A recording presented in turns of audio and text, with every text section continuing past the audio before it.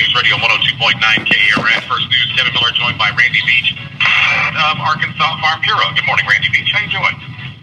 Good. How are you doing, Kevin? Doing fine. The discussion in our state about NAFTA, how much impact, first of all, the North American Free Trade Agreement, does it have on Arkansas?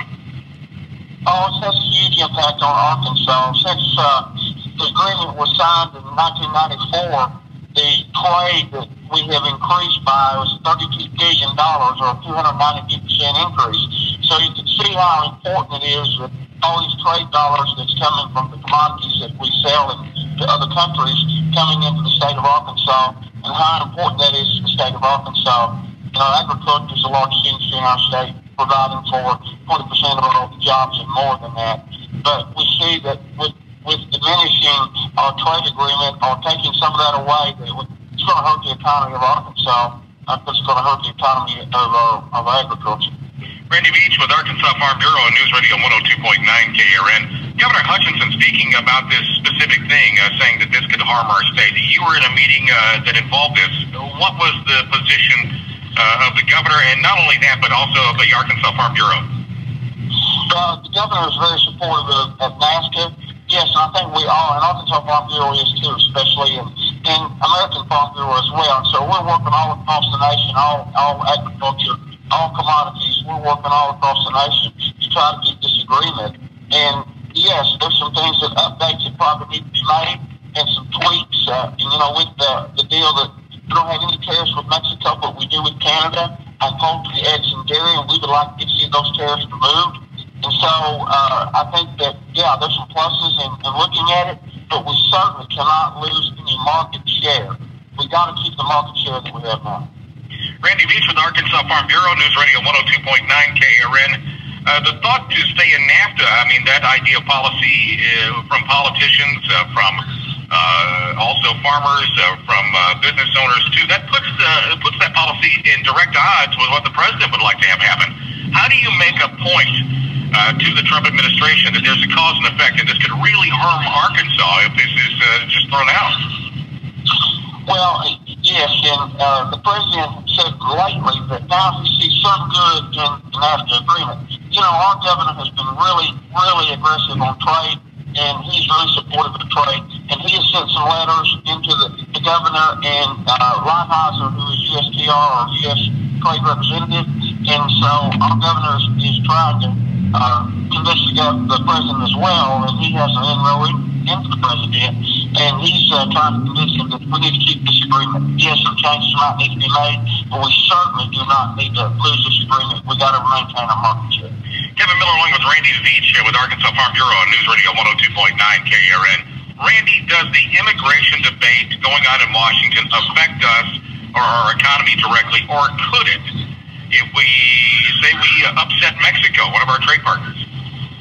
Well, I think, yes, and that could be a part of this, and it's going to play into this agreement as well. It has already, but we have to have a workable guest worker program for agriculture. You know, we have had some of our farmers out there that are raising fruits and vegetables to lose a crop because they couldn't get the people to come in and harvest that crop, pick it.